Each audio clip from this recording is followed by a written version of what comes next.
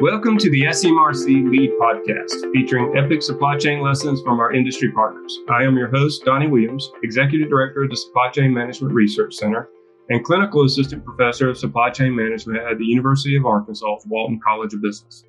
I'm excited today to be joined by Catherine Fair. Catherine is the head of customer supply chain for Unilever.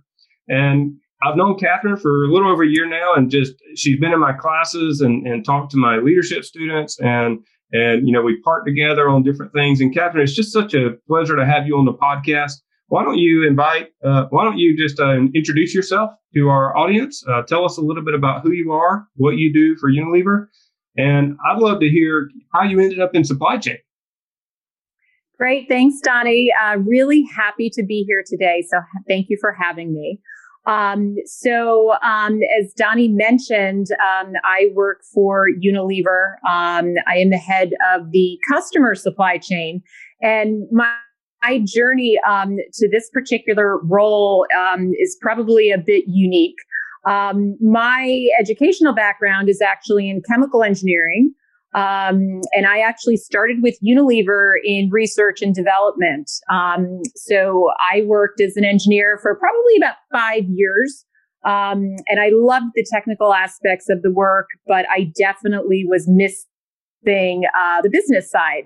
So I went back, got an MBA, and, with work that I had done in factories, I sort of had a natural attrition to operations and just seeing things, how products flowed, how we got materials to the line. That really interested me. And I landed in supply chain. So for the past 20 years, I have been mostly working in planning. I've done a lot of special projects. I've done a lot of, integrations. And in the last 3 to 4 years is when I really started to engage on the customer facing side. So our scope in the customer supply chain is really with working with our retailers to ensure that we have an end-to-end supply chain that ensures we are providing the top service at the best cost with the right products. And as you can imagine, with so many changes right now, whether it be from COVID or the big boom in e-com, it's been a really, really exciting place to play. Catherine, what an incredible journey. I mean, from a chemical engineer to now you're leading the customer supply chain side of Unilever for so many retailers. You actually bring up an interesting point that I think about is that, we don't really know our engineers primarily to think about them in terms of a relational capability. Generally, they're working on the hard stuff, right? What was that transition like for you to kind of move into a more managerial role instead of that real functional, operational engineering aspect? Yeah, it's a great question. As I talk to my kids about their career aspirations and we talk about, different things that you can do in life, one of the things they always ask me about is engineering. And engineers by nature are problem solvers. And sometimes you are a highly technical problem solver. You might be working on a pipeline. You might be working on a computer program. But this is all engineering mindset. And it's no different applying that to supply chain. I happen to be in a position where people and relationships and business decisions also play a very big part around how we solve those problems. But at its core, supply chain professionals are just problem solvers. And I think it's really what, jazzes most of us about this career path and the work that we do. Man, you're just jumping way ahead to the end when I ask you to recruit our students to this industry. If you like solving problems, if you like doing something different every day, this is probably the career and industry for you, right? Has that been your experience? That is exactly it. So I want to talk a little bit about, you've been at Unilever for 24 years now, maybe a little bit more. It's taking you on a journey. I was looking at your LinkedIn profile and you've had so many different roles in the company. I love to talk to people who've been at one company for so long. Unilever is known as a Gartner top 5 masters category supply chain. It's an enormous global company, right? So you've got a lot of operations that you're managing, a lot of customers that you're managing. What are some of the biggest lessons you've learned throughout your career as you've gone from role to role, and How has it helped you become the leader that you are today? Yeah, so, a few things really, I would point to along my career journey that I found to be extremely valuable. I think for anyone, as you map out your career, there's always a question of breadth versus depth. And we have points in our career where, we make a very pointed decision to go deeper and, to gain real expertise in an area.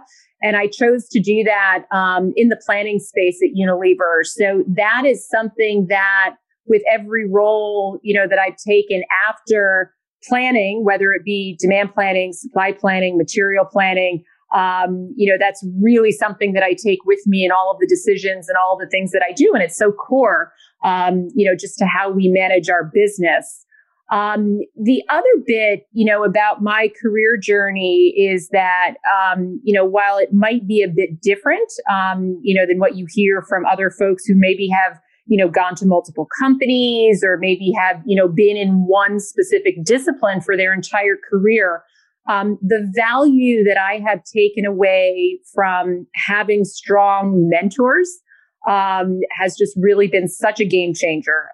So many of my career decisions, so many of the opportunities that I was given, so many of the, areas that maybe I wouldn't have known more about came to light because of those mentoring relationships. So it's something that I certainly try to give back, both within my company and outside my company, as far as mentorship. And I strongly encourage people, that are just starting off their career, even still in college, to really focus on, finding those mentors, building that network, to really ensure that you're getting, a line of sight to every opportunity that's out there. I would imagine that this has really been probably transformational for you in becoming a cross-functional leader. I noticed that's something that a lot of your peers, people who've worked with you, really commended you on, is your ability to work cross-functionally. And I taught my students that's not something that's actually easy for organizations to do, is have cross-functional collaboration and information sharing, and to be able to execute that well in support of one another. Can you talk a little bit about what it means to lead cross-functionally and be successful actually doing that? Sure. And I think that, this idea of how you lead cross-functional teams, they're the same principles that apply to, how you lead outside of your company as well, and how you manage relationships either with suppliers or vendors or customers, or even further down the chain. I have found that the biggest principle that, I try to live by is going into a relationship, a project, a team, understand what each person's role is and understand what each person is trying to get out of the project, team, or relationship. I think sometimes it's very easy, and I have a number of examples from early on in my career where you head into an initiative. You have this ambition, to complete your goal, to get to a desired outcome, and, nothing is going to stand in your way and you're going to deliver this. And while that may work to an extent, if you sort of step over and around all of these other people and ignore what they need to get out of it, you sort of miss getting that real synergy. And that may be synergies in, how you work, how long it takes to get it done, and even the quality of the results. So I think there's really something fundamental about understanding each player in the group, and really what they need from this group and what is the role that they expect to play. And I think that has, I've seen that serve many people well over the years. I'm going to actually kind of bring up something. I was actually teaching my introductory class this morning in supply chain, and we were covering the concept of supply chain orientation, and that idea that an awareness of the systemic implications, right, of if I make a decision over here, how's it going to impact either people in other functions of my organization or supply chain partners across my supply chain. And it really sounds to me like that's what you're describing, is that if I'm oriented to thinking this way, then I can manage that way and really find a way to incentivize everyone toward the same goals that's beneficial for everyone. Can you elaborate on that? Is that what you're getting at there? Yeah, I think that's a great way to summarize that. And again, it's something that holds true regardless of the type of relationship or the type of team. It's so important as, we try to find solutions that look across the entire end-to-end supply chain between Unilever and our customers. There's a lot to unpack in there. And if you don't understand that big picture and the implications at every step in the chain, you really run the risk of some major blind spots and some big hurdles that could be very difficult to overcome. So I would think that 2020 was actually a perfect storm of a case study for actually being able to execute all of this pretty quickly, right? And so certainly supply chain professionals had their work cut out for them. If I'm thinking about Walmart and the other large retailers that you guys work with, it's been a lot of pressure to get inventory on the shelves. And what has this meant for Unilever and how you guys have managed through the pandemic? And also, what have you learned through this process? Yeah, to say it's been an interesting 2020 would be a vast understatement. And I think for many of us, seeing supply chain thrust into the spotlight, sort of as the leaders for growth and the leaders for delivery in our companies was a pretty big change. But I think it's one that we took on very proudly. For us at Unilever, we definitely saw the pandemic unfold in phases. And in the early days of the pandemic, we saw a significant change in demand. We saw big pantry loading and panic buying.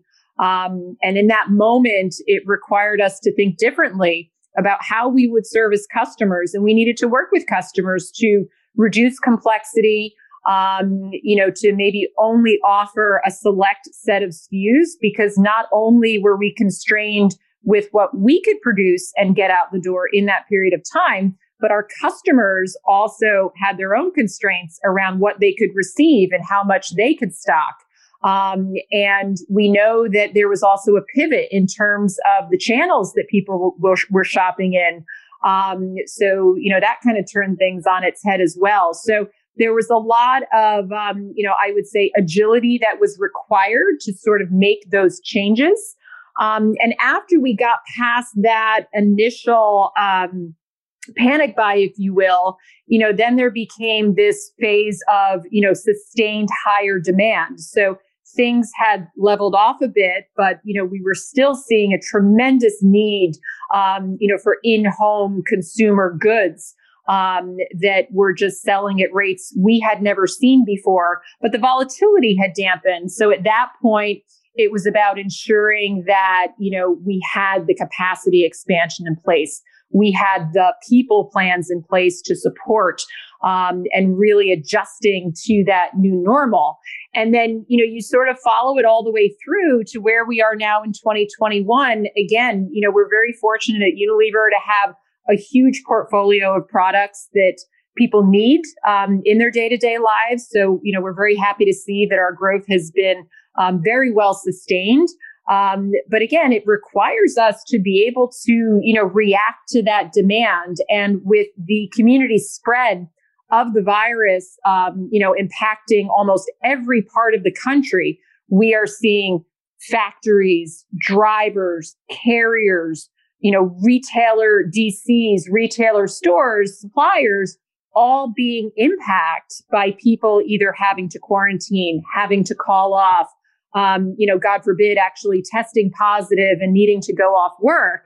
So it changes, how you think about bandwidth and capacity and employee labor models. So it has really fundamentally changed so many aspects of how we look at the supply chain and how we plan for spikes in available capacity. But, I would say that I think any supply chain professional that you talk to would say it's really been a tremendous opportunity, for supply chain to continue to bring these creative solutions. And it all goes back to that engineering mindset of we are problem solvers.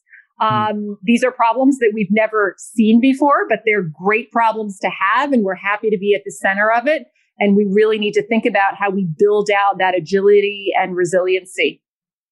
I really love what you were talking about there, and just the challenge that supply chain professionals felt through all this. And I've talked to a number of our supply chain partners in the center, talked to you and so many other companies. And particularly with the supply chain profession, there's always been this sense of, we execute, we help deliver to the consumer. And so our jobs matter, even though many times it's outside of the public eye, it's behind the scenes. Well, certainly supply chain management came to the forefront of the public's eye, probably not in a good way when we looked at the PPE equipment and some of the inventory availability that we had at the end of the supply chains when the pandemic started. But I talked to a lot of supply chain professionals who all of a sudden sensed a greater sense of purpose because of their mission to actually get essential goods. And you just mentioned this with Unilever. So many of your products are considered essential goods for consumers. And so you were in a unique position to watch this transpire. What did you observe about the supply chain professional and their ability to step up, meet this challenge head on?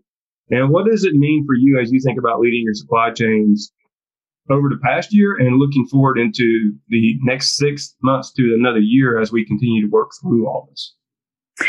Yeah, it's a great question, Donnie, because I think, within this, there's, I think, an awful lot of internal reflection that we've all done around this past year. And if I think back, to the earlier days of the pandemic, something that we all, did not take very lightly at all is this sense that we are essential. Our factory workers are essential. The people that are working in retail are essential. And for us to not be able to fulfill an order, to short a truck, had so much more meaning than perhaps it did in the past. And again, early on, there was this feeling of, even though our factories, had some of the best safety protocols in place, and I think a lot of folks in our factories actually felt safer being in our factory than they did outside in the community, there was still this sense of, people are putting their lives on the line.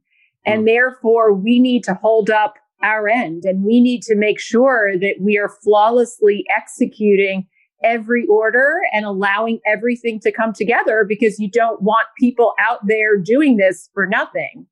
On the flip side, in the corporate environment, there was an awful lot, going on for everyone personally. So we have many employees who were directly affected themselves, who were affected within their families, who had to upend their lives with, homeschooling their children and still trying to manage their jobs.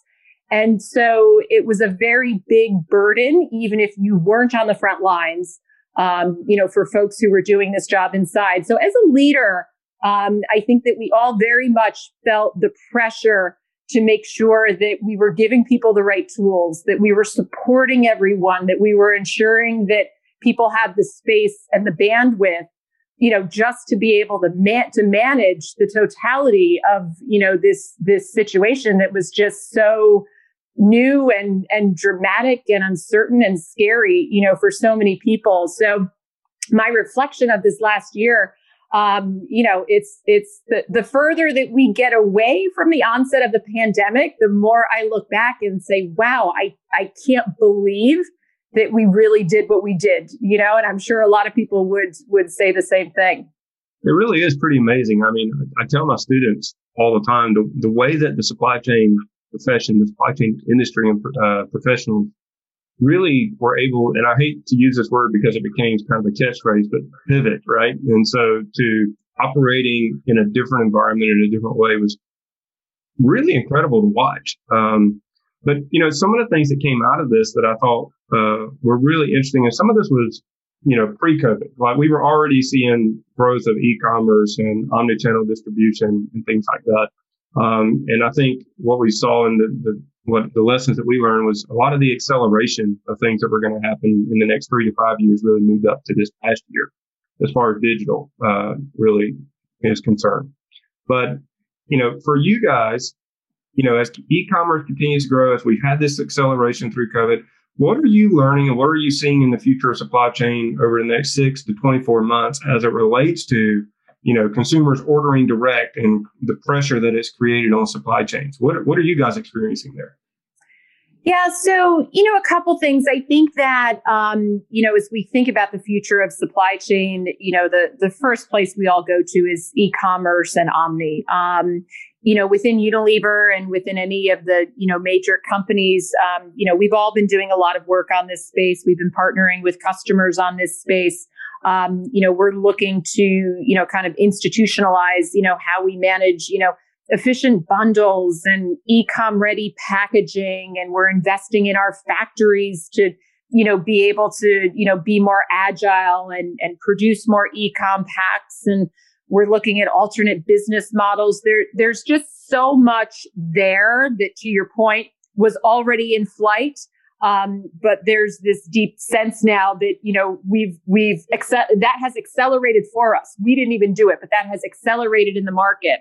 And so when I think about the supply chain, 6 months from now, 6 months plus, I think we are going to see that acceleration continue.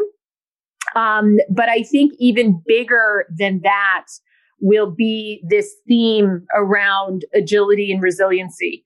Because, let's be honest, we are still in a phase with this pandemic that we still don't understand what's coming, right? We're hopeful and we're optimistic that the vaccine is going to change things and we'll come back to some level of normalcy, but we don't know what that looks like. So we need to be prepared to handle that uncertainty.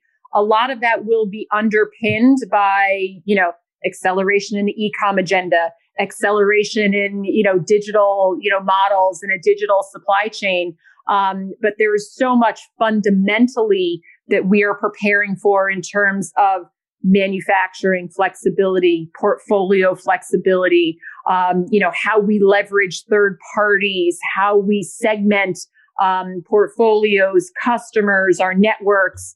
So it's just an incredibly exciting time. We have a lot to do, and I think the acceleration that we're seeing, I think it's one of the really good things that's coming out of the pandemic, because it's forcing us as an industry, right, to address these things much faster. And I think it will benefit our customers and our consumers greatly, once we start to get more traction here. When you were just talking about that, I was just reminded, man, there's so many players that and partners that have to execute together.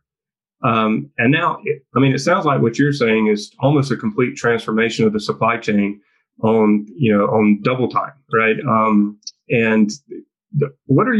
How do you do that? So, you've got all these legacy systems, you've got the ways you've operated for so many years. And we were kind of thinking about e-commerce, we were thinking about omnichannel. Now you're talking about transformational change, like much more rapid than what we really considered before 2020. How do you execute that? What have you learned about executing that quickly with agility, with resiliency? What are the big key takeaways that you guys have learned? Yes. So I think first and foremost, it's about the shared vision. And I think this is so important and not to be underplayed in any transformation that, we try to take on, is that people have to know what the end game looks like. And again, some of that, it's not going to be perfect. We're not going to know exactly, what that roadmap is, but just having the eye on the prize and everyone aligned and motivated, to that end state. And once you have that, you could start to put together the pieces that will probably change, right? And you'll set some priorities and you'll put some things on the roadmap. And, because of business needs or customer needs, things may change in order of succession, but you never deviate from that end state. That is generally the way that we look at transformation. And I think it makes it so much more motivating. And it makes it feel that it's not so overwhelming, to take on.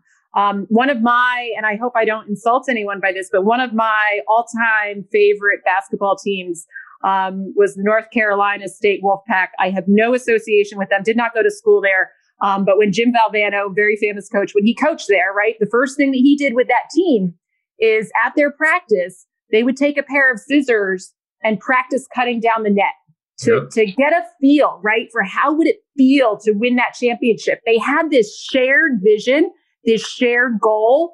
And I think in transformation, it's that same feeling that you need to get from your employees and your partners. So that's really what we do. And again, it is what makes supply chain so exciting because there are now so many pieces on that journey and on that roadmap that we're working towards.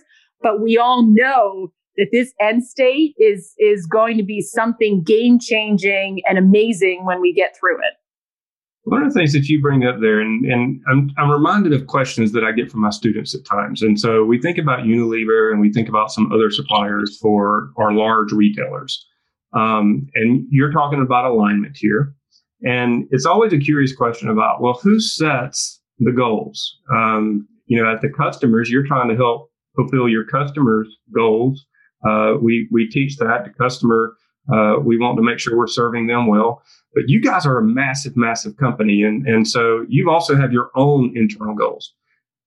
How do you guys think about aligning your internal goals with so many large customers when you're dealing with such large conglomerates and organizations that way? I think that there's definitely, there are decisions that have to get taken by any major company, right? Around, what are the non-negotiables?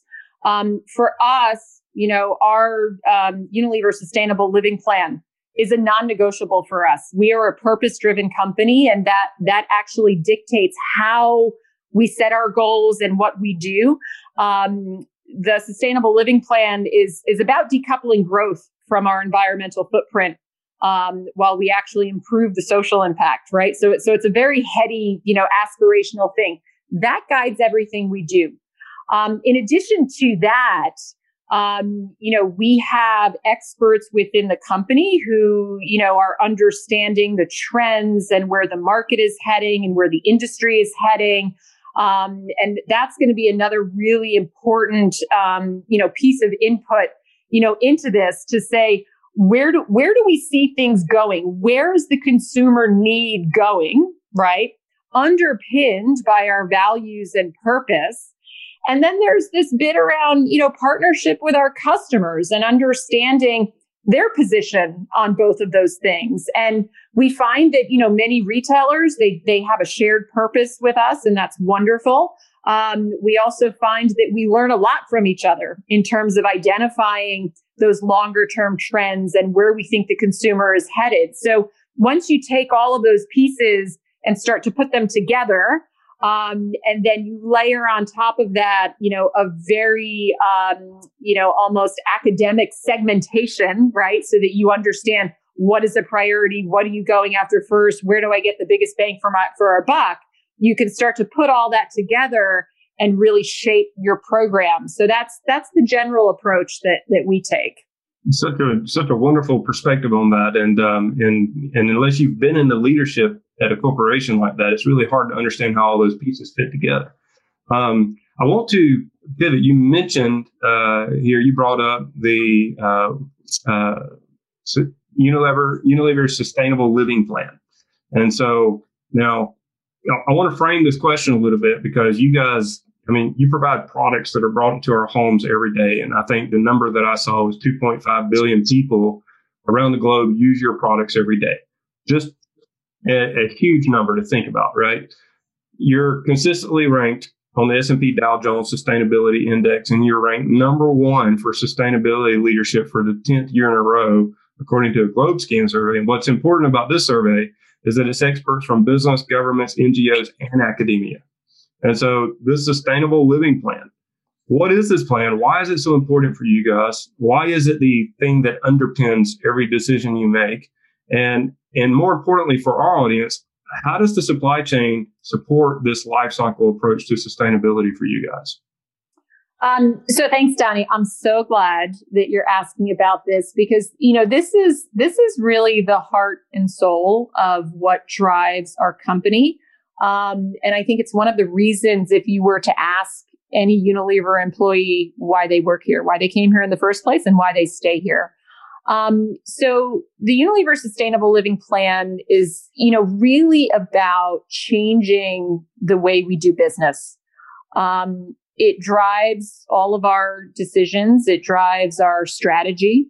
And as I mentioned, it's really about demonstrating this idea that you can be successful in business at the same time as you can actually do good by the environment and by humanity. So there are many, elements to the plan. We kind of break them down, into very, specific buckets. So, we look at, how we think about waste and packaging, right? We look about, how we are creating an inclusive and fair environment when we talk about, opportunities for women or underrepresented, populations. We work with our suppliers around sustainable sourcing, and we're very proud, to lead the industry in that place. Another bucket is, fairness in the workplace and, fair wages and human rights within, our operations. We look at the use of water. We look at the use of greenhouse gases, improving nutrition. There's so many elements to it. Health and hygiene, right, which has come to the forefront more than ever this year. But, how we manage that and how our products contribute to that, is such a huge space. And then, of course, climate change in general. We're very public, about our stance and the changes that we want to do. And as I mentioned before, many of our retailers share our values and our purpose in this area. And, we really believe that as corporate citizens of the world, we have an obligation to do better and to really lead the way so that, we can leave this planet better, than when we all got here. So it's as you can tell, it's really exciting. It's something that really gets us all excited to be a part of. And there's probably no better place than in the supply chain, to really make that happen. So can you give us some examples of maybe some things that you're actually, some of the challenging things about this plan, Sustainable Living Plan, that you guys are trying to solve right now so that, our students can learn from it, our audience can learn about what it is that you're doing from a supply chain perspective to support?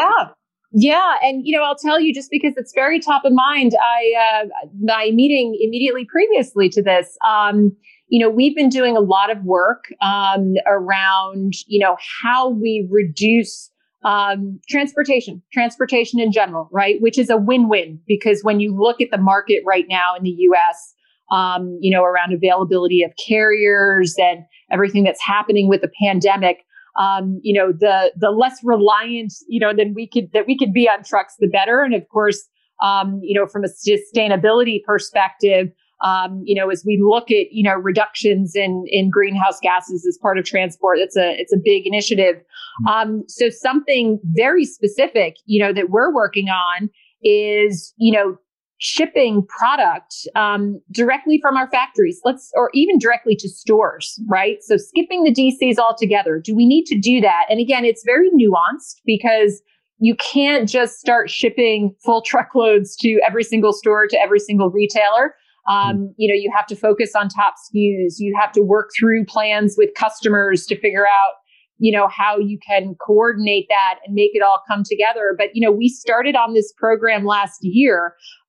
We were doing very, very little, direct shipment. And, since the start of the pandemic, I think we're up to, hundreds of trucks that we now have taken off the road because we're eliminating another stop, if you will, along the supply chain. And obviously it's a very small example. But again, when we embark on these projects, it's about not just doing what's right for the business, because by the way, it's great for the business because you're less likely to have late loads and late carriers because you have fewer touches.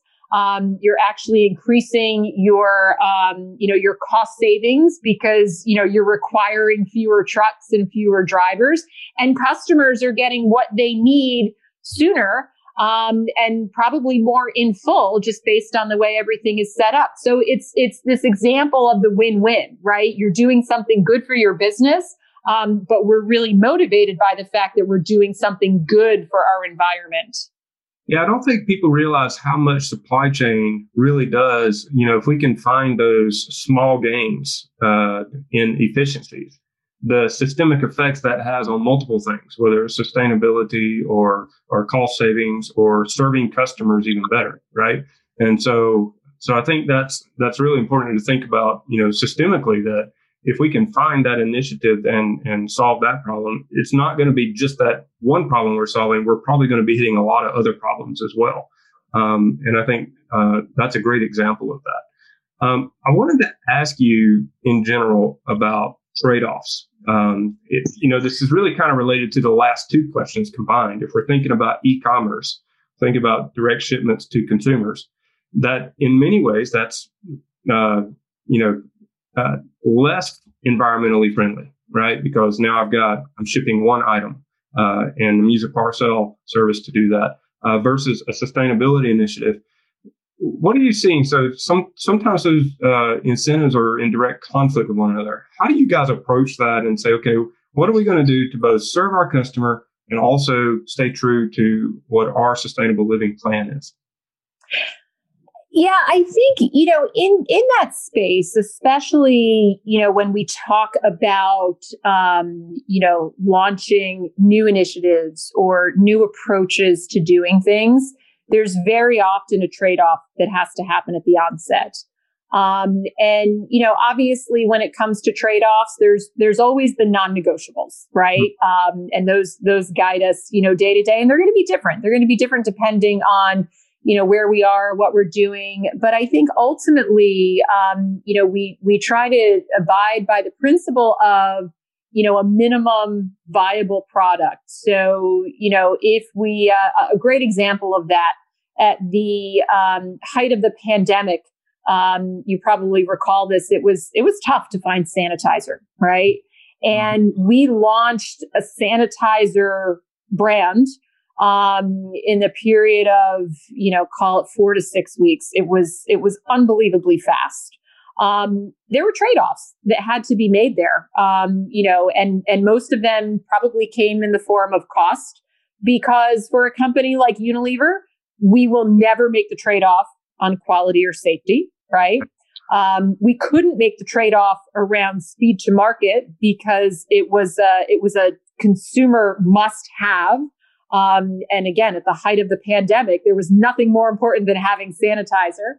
And so, your trade-offs start to become very obvious. But as you evolve, right, from that minimum viable product, then you kind of go back and you say, okay, how can I fix some of those components that were not ideal to start? So maybe what is a trade-off initially, becomes something that as you go, you get that fixed. And, it's this tricky balance of, we need to experiment. We need to do new things. We need to move with the market. We need to ensure that we're satisfying our customers and our consumers, right? For, when they need what they need. So there's a realization that it's never going to be perfect to start, but as long as it doesn't contradict what are our non-negotiables, we go, and then we address the other things as we move along on the journey, of that project or product. This reminds me of actually the very beginning of our conversation today. You were talking about, your role in innovation and R&D and just constantly continuous improvement. And really that has become part of the culture of Unilever, and probably has been for, however many years you guys have been in existence. Can you talk about a little bit what it means to have that continuous improvement, that continuous drive to innovate culture, and how you continue to foster that? Yeah, there's definitely at Unilever a very strong culture of, experimentation, innovation. I think the real game changer for me, working here, and what I hear different from my peers is that, there's a real incentive, to continue to learn and to continue to change. When I first joined Unilever 26 years ago, all of the big players in CPG were about mass production, big, huge factories that produce a small assortment of SKUs. But what you make really well, and you're really efficient at delivering, right? Mm-hmm. You compare that, to, it couldn't be more different than where we are now. And so if we're not willing, to have that culture that fosters innovation and experimentation, we'll never survive. So our culture is one that very much supports that. And I think this idea of, always learning, right? Everyone in our company is always looking for articles and experts and third parties to collaborate with, and, peer sets to collaborate with. It's one of the reasons that we enjoy, the work we do, Donnie, with the university, in Arkansas, partnering with you guys, just being close to, what's out there and what are the trends. So I think it's just fostering that culture that is probably the biggest game changer here. Well, thank you for the shout out there. It's such an incredible opportunity consistently to be part of the culture here in Northwest Arkansas, and the engagement that we have from our industry partners like you and your team here that's on the ground in Rogers. And so I actually kind of want to pivot that now. It's a really good setup to talking to our students. You guys, that just continual learning that you talk about. I talk to our students that you have to have that mindset when you enter into the supply chain industry, because it's a dynamic industry. It's continually changing. The challenges are new every day, and we're continuing to evolve. So, I'd love for you just to kind of share a little bit. And I actually have a two-pronged question here, and I don't do this with everyone, but I know the values at Unilever are so clear with sustainability, with inclusion and diversity, and thinking about the opportunities that you create for students. Can you just talk about supply chain management as an industry in general? What makes it attractive to students, and what type of student are you looking for? What type of professional are you looking for to enter into this industry from Unilever's perspective? Yeah, and I think, it kind of goes all the way back, to the beginning of our conversation, is that, we are looking for people who can solve problems, right? People often people who don't work in supply chain mistakenly think that it is the type of career that is highly transactional, that you come in and you push buttons every day, and you kind of manage stuff in the background. And that could not be further from what we do. With the advancements in technology and just how we have, leveraged technology, a lot of the transactional elements of what happens in the supply chain are really no longer, where the value comes. Again, when I started in supply chain, there was still a lot of that. But now and this is most industries, right? Now it's about the points of human intervention, and adding value there. And the way that you add value is you can come in, you can, sort of construct a problem statement. You can understand, how certain solutions will impact the bigger picture. You can put together a cohesive plan. You can bring people on board. You can influence outcomes. There are just so many elements to solving and implementing, these types of solutions. So the students that have been very successful that have come to us are lifelong learners, and they want to solve problems. Like that is really what it boils down to. And they can do so in a way that they bring people along, and really get us to that next level. Well, Catherine, that just great advice for our students. And I just love the insights that you give. And for my students that are listening out there, Unilever is a great company. And so if you're looking for a great company to work with or begin your career with, I highly recommend checking out Unilever. And let me know. I'll connect you directly with Catherine and you can fill her inbox up.